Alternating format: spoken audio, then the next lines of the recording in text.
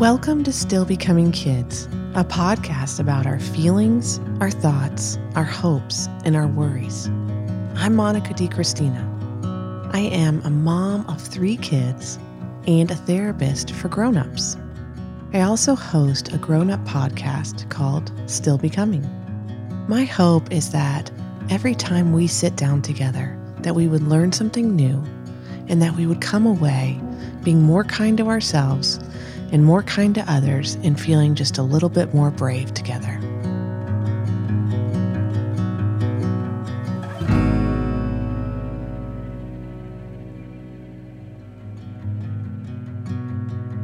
On today's episode, we're talking all about how long is this going to go on for?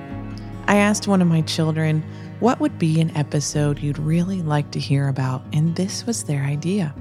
How long is this going to go on for? It's a very valid question. So maybe you're doing school online. Maybe you're doing school in person with a mask now. Either way, you know that things are still very different because of the coronavirus than they were, say, a year ago at this time. The world feels like it's on hold. So let's look at this question about how do we deal with how long is this going to go on for?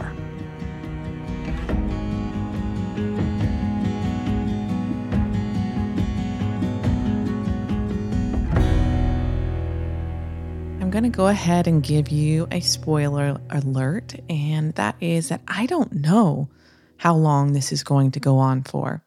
And I had to tell my child that too. I don't know how long this is going to go on for. And I don't know what's going to happen with the coronavirus in our country as far as the country opening back up. But my kids really want to know, and I think you may really want to know too. It's natural to want to know how long something will last or what's coming next. It makes sense, doesn't it?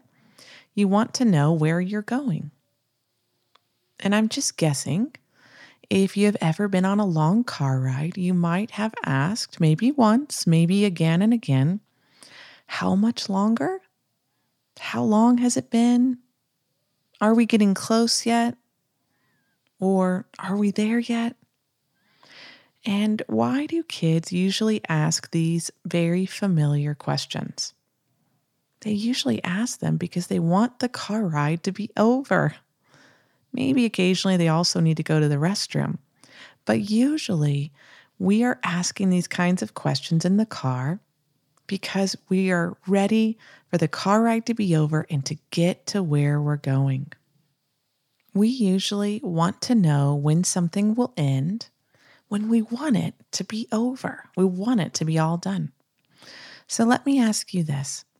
Do you usually find yourself asking when a play date with your favorite friend will be over?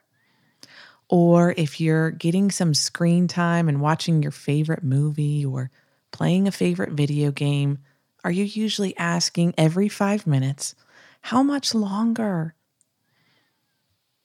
Probably not. And that is because you're enjoying what you're doing. When we are happy, we are more present in the moment. That means that when we are happy and having fun, we're thinking about what we're doing right then. We're busy enjoying the movie or the play date, maybe too busy enjoying it to think about or worry about when it will end.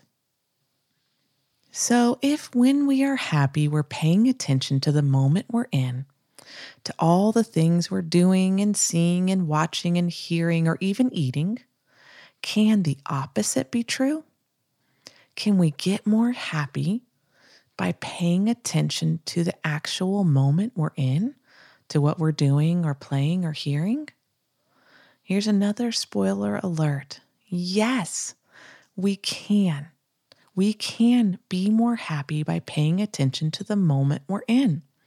In fact, scientific researchers have found that we all feel more happy when we pay attention to the moment we're in instead of worrying about what's next or worrying about something that already happened. So let's go back to our original question of how long is this going to go on with the coronavirus? How long is this going to be? When will this coronavirus end? And remember, we don't know the answer to that. I wish I did. So what do? Well, we do what we know works, which is to turn our attention to the very moment we're in right now. We know that paying attention to what we're doing right now helps us to feel happier. This question about when things will end is super important, but since we don't know the answer to that, let's start maybe gently putting that question on the shelf just for a few minutes at a time and turn our attention to where we are right now. Some people like to say, being where your feet are. So look at your feet right now while you listen. Where are you? Are you in a car? Are you in your kitchen? Are you in your bedroom? Are you on a walk with a grown-up? I am looking at my feet right now and I'm wearing sneakers. I'm right where I'm sitting in my desk chair where I record these episodes. Let's name together 5 things that we see where we are. 5 things that we like. So I'll go first and then you do it too. So when I look around here, I see my puppy sleeping and she has a rainbow collar. Those are 2 things I really like. I see a little plant on my desk.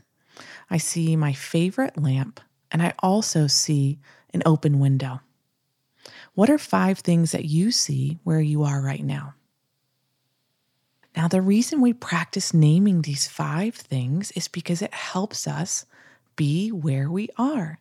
And remember, we're trying to practice being where we are because it helps us feel better about the moment we're in, especially when we don't know when something will end. So let's think together about how you feel where you are right now. That what we can do when we have to wait and don't want to wait, whether that's a long car ride or whether that's waiting out the coronavirus, is that we can practice being where we are.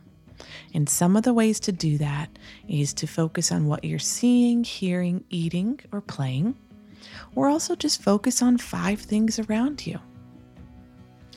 Now, that doesn't change the coronavirus or make it end sooner, but it does help us to learn and to practice being where our feet are, being where we are right now.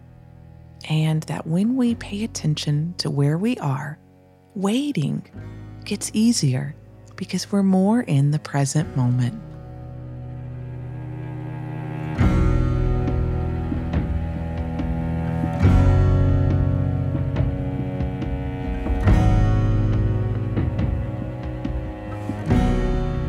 As we wrap up today's episode, I want you to think about how long is this going to go on and how that's a really valid question.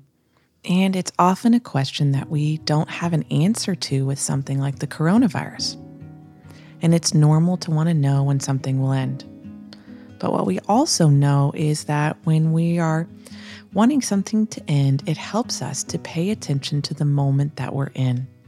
So our one brave takeaway today would be to practice where you are, naming 5 things that you see that you like around you. I am still in my same spot, and I don't know if you can hear it, but my puppy is now snoring in the background as I wrap up this episode. That's still one of the happy things I see. Maybe it's time for you to look around and think of 5 things, or go tell a grown-up in your life or discuss it with them. What are 5 things that you guys see together?